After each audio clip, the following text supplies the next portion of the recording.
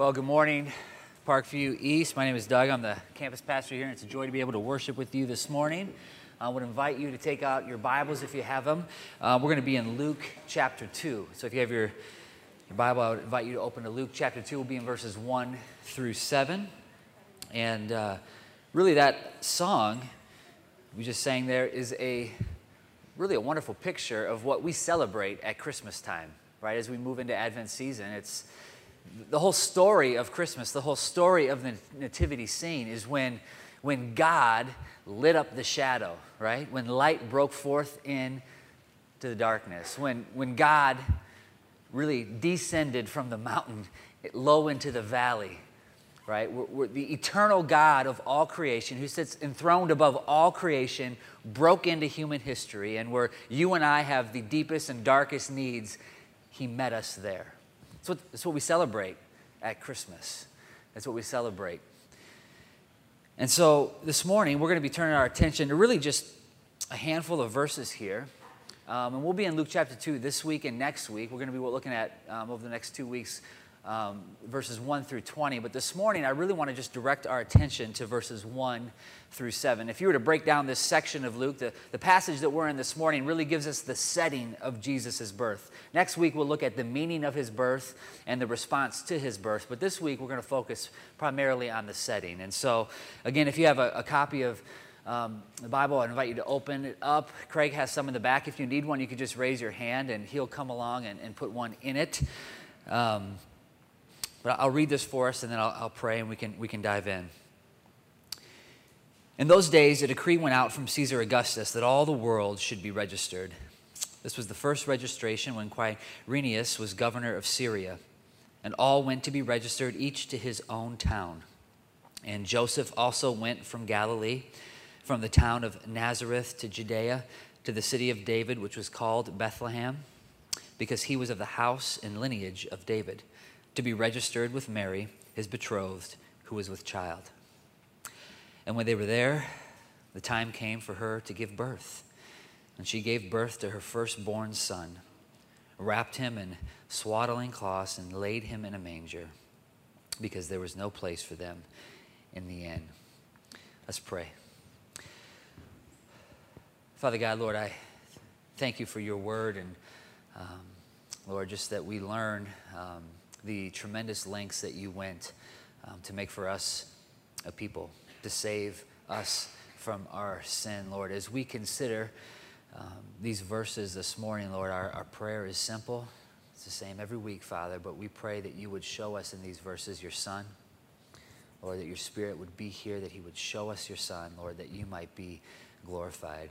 Lord, we pray that you would take these words, which are beautiful, Father, and we pray that you would take these eternal words, which are true, and write them on our very hearts.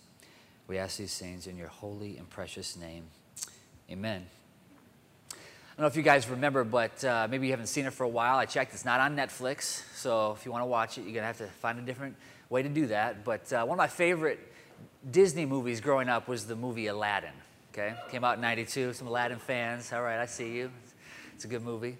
But if you're not familiar with the storyline, it's a pretty simple one. It's one that's been told in many ways and forms throughout the years. It's this sort of rags to riches story of this young man who is a peasant boy in this kingdom, and he kind of crossroads with Princess Jasmine in her disguise, not realizing who he is, and it's kind of love at first sight, right? It's a beautiful story. And then eventually, this guy who's wanted by the kingdom, he's stealing and he's doing some bad things, and it's not going his way. All of a sudden, fortunes begin to turn as he discovers this magical lamp that has this genie who can grant him anything that he wants, right? And so what he really wants is the heart of Princess Jasmine. Okay? And in order for him to get the heart, the way by which he's able to approach and get back into favor with Princess Jasmine is he's disguised as a prince.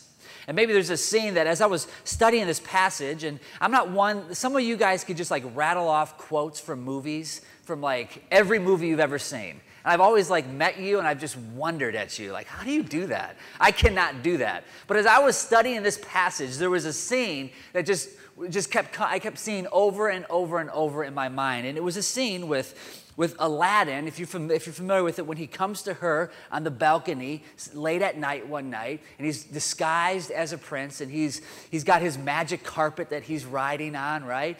And there's this scene where he reaches out, he's on the carpet, she sees what's happening, and he leans forward, extends his hand, and he simply says, "Do you trust me? Do you trust me?" And in the movie, it reminds her of him saying it before when they met on the streets. So she's instantly like, who is this magical man that's just appeared on my balcony? But as she looks at him, really, we know that Aladdin is disguised as somebody else. The prince is actually not a prince, right? And as he invites her onto his carpet for this magical carpet ride, we know that the question, do you trust me, is not just, do you trust me tonight on this carpet ride? The actual question is, underneath that, do you trust me with your heart? Right? That's really what he's asking her. And we can see the magic between their eyes. She steps on to the magic carpet, and he shows her a whole new world, right? You know the scene. You know what I'm talking about. Okay. As I was reading this passage, Luke 2, 1 through 7, is Jesus reaching out his hand to us this morning and asking us those exact same words. Do you trust me? And as we look at these verses, we learn this beautiful, glorious message that really we learn from the birth of Jesus, is that in these 7 verses, we learn an incredible lesson. God can be trusted. God can be trusted. If all we do is look at life as it happens around us, the pain, the complexities of our lives, the suffering, brokenness, violence which surrounds us every day, we may be tempted to think that outside of ourselves, there is no one who can be fully trusted. But for the Christian, living equals learning to trust God with every inch, every ounce of your life, every moment of your life, putting your trust in God. That's what it means to be a Christian. Handing our life over to God does not look like inviting him simply into the margins of our already overcrowded lives. That's not what trust looks like. God is not interested in you accommodating him with polite, safe, and comfortable religion. The act of trusting God with all of life will be, in fact, rather uncomfortable. And really trusting God means allowing him to transcend the trivialities and the complexities of your life. With our passage this morning, God is opening wide his arms and inviting you to find your rest and to put your trust in him. He is showing us simply this morning 4 simple words: God can be trusted. God can be trusted. What I want to show you with this text is really 2 reasons. There's multiple reasons, obviously, that we can put our trust in God and that God proves he is trustworthy. But this morning, I just want to focus on 2 reasons why he shows us we can trust him, and 1 great caution that he extends to us as we trust him. The first is simply this, folks: God is in control. The details that Luke includes in his account of Jesus' birth show us that God can be trusted because we see that he is in complete control. In 2 ways that we see his control in this situation. First is if you focus on the time period. The time period. Luke, the historian, the author of the Gospel of Luke himself, is a historian. He begins his narrative by placing Jesus firmly in human history. It's worth noting that Luke's mention of the census or the registration that happens here has become the single most discussed historical issue in Luke's gospel. And I won't get into the critics' concerns other than to say that most of their claims go well beyond historical evidence and build their arguments out of other historians' silence, which is typically not a good way to make an argument, okay? As we consider the time period, I want you to first notice when Jesus was not born. when Jesus was not born. Now, some 1,000 years before Jesus broke into history, before the light broke into the darkness, Israel was on a much different position on the sort of world stage. Right? King David, we know, was on the throne. Israel was a great kingdom in the Mediterranean world. Solomon, who would follow his father to rule, we understand that representatives would come from all over the ancient world to hear and seek his wisdom. A truly glorious time period in Israel's history, about 1,000 years before the nativity scene here. But that's not when Jesus came into the world. Since the reign of King Solomon, the kingdom had been divided. They had been sent into exile. And now, in Bethlehem, this day, there's really no kingdom at all, right? Rather, they are a petty servant state of the great Roman Empire. We learn that Caesar Augustus is ruling the Roman world. In fact, verse 1 says that he's the ruler of all of the world. It gives you an idea of the extent of his reign and his power. A foreign pagan people are ruling over God's holy, chosen people. And it is at this time, in those days, Luke says, that Jesus, the long-awaited Messiah, was born. What Luke is showing us, folks, is really good news. Caesar, the ruler, the most powerful man in the world, is but a pawn in the hands of God. As he sits on his throne and makes decision after decision, puts in place policy after policy. It isn't Caesar that's running the show. It's God that's running the show. And folks, again, this morning, this should be to you sweet, sweet news. It should be sweet news this morning. That right now, today, God rules over everything. The most powerful man, the most powerful woman in the world, God uses to do his bidding.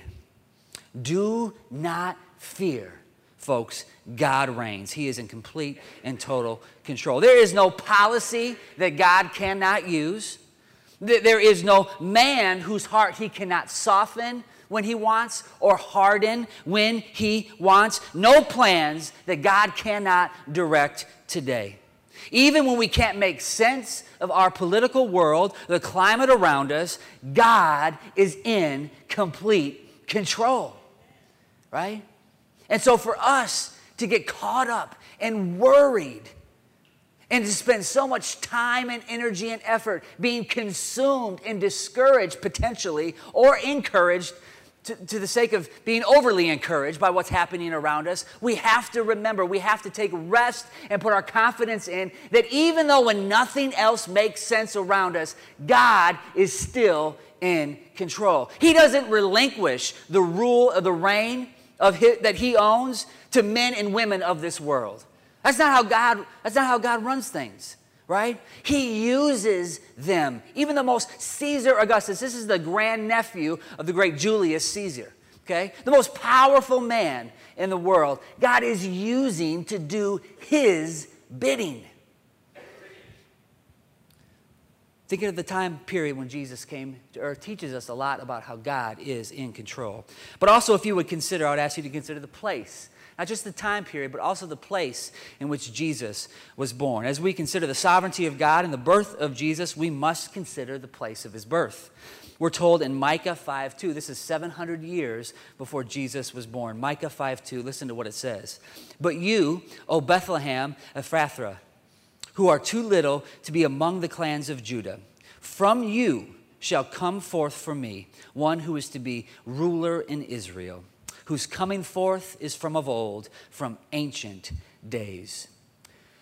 Scripture tells us that the Messiah would be born in Bethlehem. Long before the Messiah was born in Bethlehem, Scripture said the Messiah would be born in Bethlehem. But here in the beginning of the story, we know that the angel appears to Mary and Joseph, and when he does so, they are in Nazareth. So the question is, well, how is God going to get Joseph and Mary and Jesus from Nazareth to Bethlehem? There are so many ways. I love this about God. There are so many ways in his complete and total control that he could have gotten them from Nazareth to Bethlehem. But the way he chose, the way God chooses, was to direct the Roman emperor to initiate a census and the governor of Syria, Quirinius, to determine the best way to count these people is to send them back to their hometown. Now, it's worth noting that this is not normally the way that a census would be run. But it was the way that Quirinius decided to run the census, to account for the people, was to send them back to their hometown. If you were to go throughout history, you would see there's not a pattern of this in history. But God shows that even this inconvenient policy, I'm incredibly inconvenient if you're Mary and Joseph, was exactly a part of his plan. Joseph and Mary go to Bethlehem, so prophecy will be fulfilled. Folks, God is taking, it's no problem for God to take Joseph and Mary from where they were to where they needed to be. God has no problem this morning taking you and me from where we are to where we need to be. There are no challenges too great. There is no mountain too high. There's no wall so solid that God cannot break it down. If God sees you where you're at and he has a plan and a vision for where you need to be, there is nothing that can stop him. There's nothing that can stop him from getting you where you are to where you need to be. Now, I can imagine if you are Joseph and Mary, right? She is pregnant. And you're probably looking at this policy, the census. Oh, what great timing for a census, for us to be traveling back to Bethlehem. This is a long journey. Most likely, she's walking, and she's incredibly uncomfortable, probably in tremendous amount of pain, right? The image you see of her on a donkey probably is more Hollywood than Bible, right? She's walking on her feet. And some politician thought this would be a good idea. Are you kidding me? This is ridiculous, right? If God is in total control, if even the rulers of this world are but players who do God's bidding, then even when we can't make sense of the world around us, we can still trust God. God can be trusted. The second reason that we can trust God is not simply because of his control, but also the fact that he has control, but also just considering his character and what these verses teach us about who he is. Verses 6 to 7 open up a window into the very heart of God. And it reveals to us that God can be trusted, not based simply on what God can do, but also on who God is. The very character of God should prove to us that there is no one better, no one safer for us to trust our lives with. All right, the birth of Jesus can be described essentially as a rescue mission. I don't know, parents, if you have the Jesus Storybook Bible, but it's an awesome Bible that brings Jesus into every story, shows how every story throughout the Bible reveals God's eternal redemptive plan through Jesus Christ, right? And as it talks about the plan of Jesus coming into the world, it does so describing it as a rescue mission. As a rescue mission. And that's exactly what it is. It's a rescue mission. It's not just any rescue mission, though. It is the greatest rescue of all time. To understand the true beauty of this mission, we must first understand our desperate need, our position, our extreme vulnerability and desperate need before God, surrounded in darkness. That this, in this darkest moment, is when the light breaks forth, when the light dawns. It is in that moment when the King comes to rescue his people. And when he arrives, the Messiah breaking into history, he comes not in a palace, but being laid in a feeding trough for animals. He doesn't come surrounded and full of glory, right? He comes in complete and total humility. He's not clothed in silk for a prince. Rather, he's clothed in cheap rags for a peasant. And with Jesus, what you see is exactly what you get. What you see in that nativity scene, there's no deception. It's exactly what you get because it's exactly who God is. Now, you and I, if we were directing, if we were writing the story, odds are we would not have written it this way, right? We would not have written it this way, but it is exactly how God writes it because it's exactly who God is. Whatever the distance, he will travel. Whatever the price, he will pay. Whatever the pain, he will endure for you. This is the wonder of the gospel message. This is who our God is. Jesus comes to us in a manger, in swaddling cloths. There's no room when he comes, even in the inn, for Jesus. God can be trusted, folks, this morning because he is never, ever going to ask you to do something that he hasn't already done. As we grow in our understanding of who God is, the safety and the comfort that he offers, this world could not even touch. It tries to compete with it. It tries to tempt you to find it in other places. It cannot even begin to scratch the surface of what God offers. Our response, when we consider what we learn from the story simply about who God is, should be to fling our lives into the safety of his arms. Now, those are two reasons. God's in complete control. We learn from the story. We also learn his character. He reveals to us simply by coming in. And she gave birth to her firstborn son, wrapped him in swaddling cloths, laid him in a manger because there was no room in an inn. When we consider how we can trust him, it's not just because of what he can do, but it's also because what the story reveals about his character, who he is. But there's also a caution here in the story. There's also a caution. The challenge comes when we consider this idea of trusting God. As God leans forward, reaches out his hand, extends it to us, and asks the question, do you trust me? There's a significant challenge that comes along with that. Because we are a people who find ourselves constantly asking questions, if you're like me, questions like, why me? Why now? Questions like, why this? And if you're telling me you're in control, and if you tell me that you love me, as I evaluate the circumstances around me, and you extend your hand and say, trust me, like I'm wondering, this doesn't add up. This does not add up. All of you are trusting the chairs right now that you sit in, right? I'm trusting this stage. As you think of what it looks like to trust when you sit down and put your weight and rest it in a chair. How many of you have ever, taught somebody how to drive before? Maybe a son or a daughter? How many of you have ever been in that position, right? So you know what it feels like to sit in that passenger seat?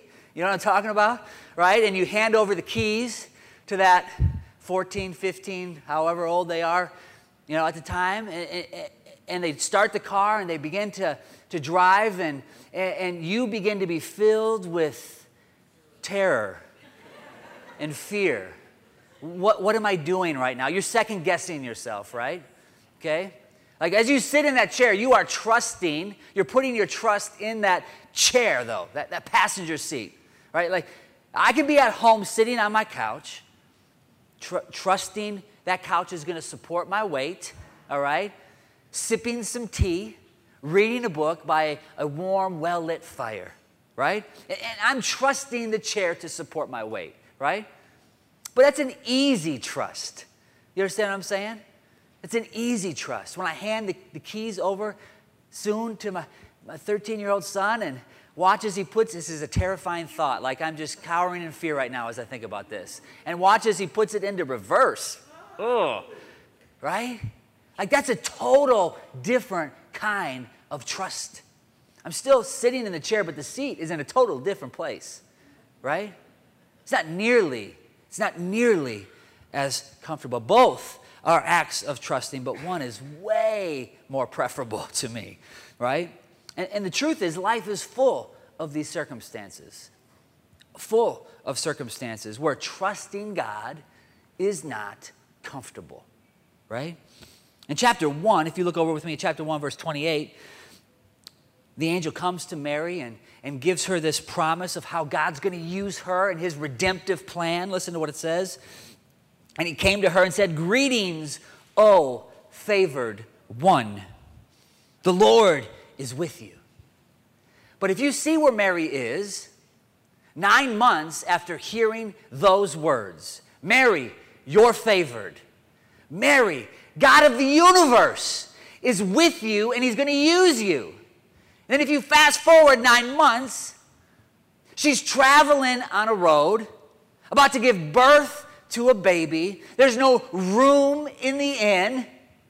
This isn't what favor looks like by my definition, right? I'm sure that Mary is probably thinking in her mind, favored? I'm favored? Your son, she's told, will be great. He will be called the Son of the Most High, and the Lord God will give him the throne of his father David. He is the long-awaited Messiah, the one we have been waiting for. I'm going to do in him what I've promised throughout the ages. And he will reign over the house of Jacob forever, and his kingdom there will be no end. And here, this great son, this long-awaited Messiah, is laying where the animals feed. Folks, this is life. The Christian life is not immune from the challenges, the pains, the burdens, the valleys. God says, I love you. He tells us in his word, I love you. I will never leave you. I will not forsake you. We hear God say that. Yet we can also hear it's cancer. We hear God say, I love you, I will never leave you, I will never forsake you. Yet we also hear, I've found someone else. We hear God say, I love you, I will never leave you, I will not forsake you. And yet we also hear, you're just not qualified for this job. You don't have enough experience. We hear God say, I love you, I will never leave you, I will never forsake you. And yet we hear, sorry, sir, sorry, ma'am, but there are insufficient funds in your account right now. When our circumstances seem to be inconsistent with God's promises, the image of Jesus laying in a manger among animals should remind us God can be trusted. Even though nothing else around you makes sense. Even when we are constantly asking, why me? Why now? Why this? Our mind should go back to that baby laying in the manger. God can be trusted. Folks, God's plan for you will not be undermined by your circumstances. Do you believe that? Do you believe that? There's no obstacle that will keep God from doing in you what he promised he would do.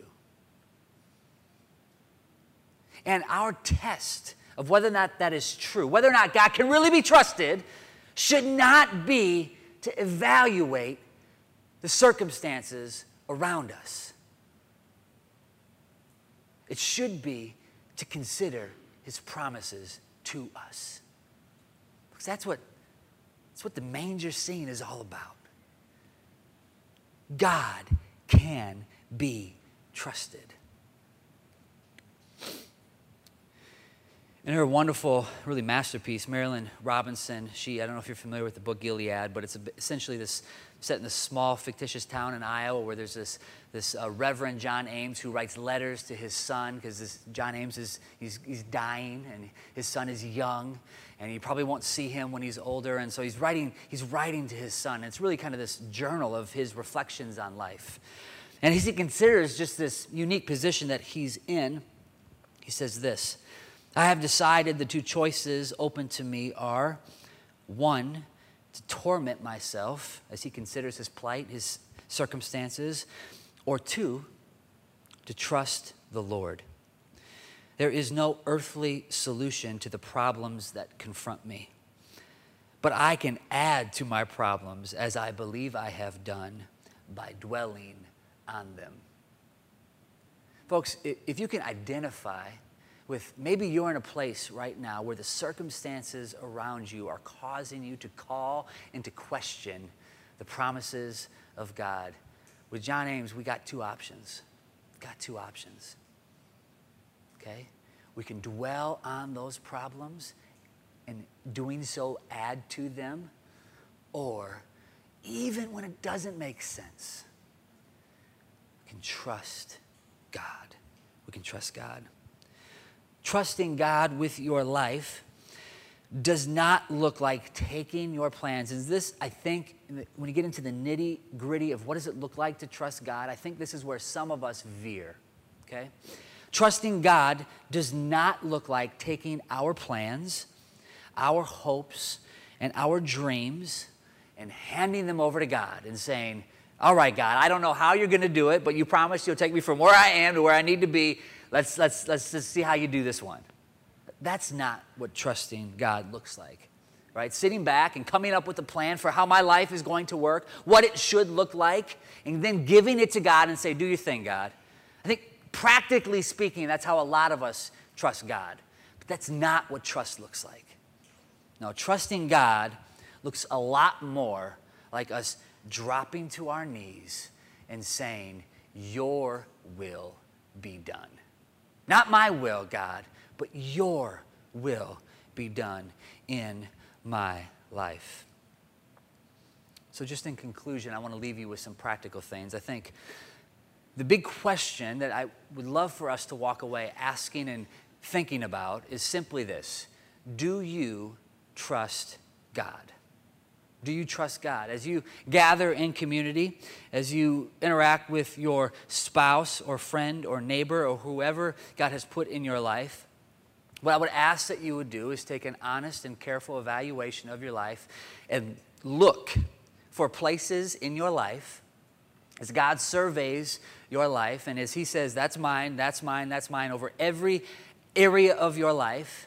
When he gets to, is there an area that when he gets to and says, that is mine, your career is mine, your children, those are mine, your finances, those are mine. As he says that, is there an area where you feel your grip getting a little firmer around it? Where it's maybe hard to let go of it and to trust God and to say, your will be done with my children. Your will be done with my finances. Your will be done with my career. Your will, God, be done with my time, with my relationships. Not the way I want them to go, but the way you want them to go. Father, your will be done. Are there areas in your life where it is hard for you to trust God? Just a quick way that you can test that is, as you think of some of those different areas, are there some that cause in you fear as you think about them? Are there some that cause in you anxiety as you think about them? Or stress creeps in as you begin to think about those things? And I think on the flip side, are there areas in your life where not fear and anxiety, but maybe you feel confidence and you feel proud, right? It's a quick test. Are there areas in your life where you are not trusting God? And the challenge them is to, as he extends out his hand and says, do you trust me? That we reach back and we say, yeah, I do. Your will be done. when we have nothing left of our own, when nothing will suffice but that which is directly and immediately of God, that's when God alone is your source of strength and your everything. That is when God is sufficient for you. As we consider Advent, it's ultimately about waiting, right? Advent is about waiting. The word itself means coming or arrival. It's a time that we set aside and remember that God's people are a waiting people. For years, they waited for the birth of the Messiah. We wait for the second coming, for his return. And through his word, the wonderful relief. Waiting is not easy, folks. It's not easy. And he doesn't guarantee that it will be. But the wonderful relief he provides us is that God promises us. We see it even in just the way Jesus broke into his history. That God promises us. Even when nothing around us makes sense, we hear God's simple, subtle voice saying, I got this. God can be trusted. Right? Waiting doesn't look like a Hallmark card. The beautiful background and a quaint village. No cute slogan sometimes accompanies our waiting. But God wants you to be confident. He is worth the wait. That, my friends, is what trusting looks like. Do you trust him? He can be trusted. Let's pray. Father God, we marvel at your plan, Lord, and we cling to your promises.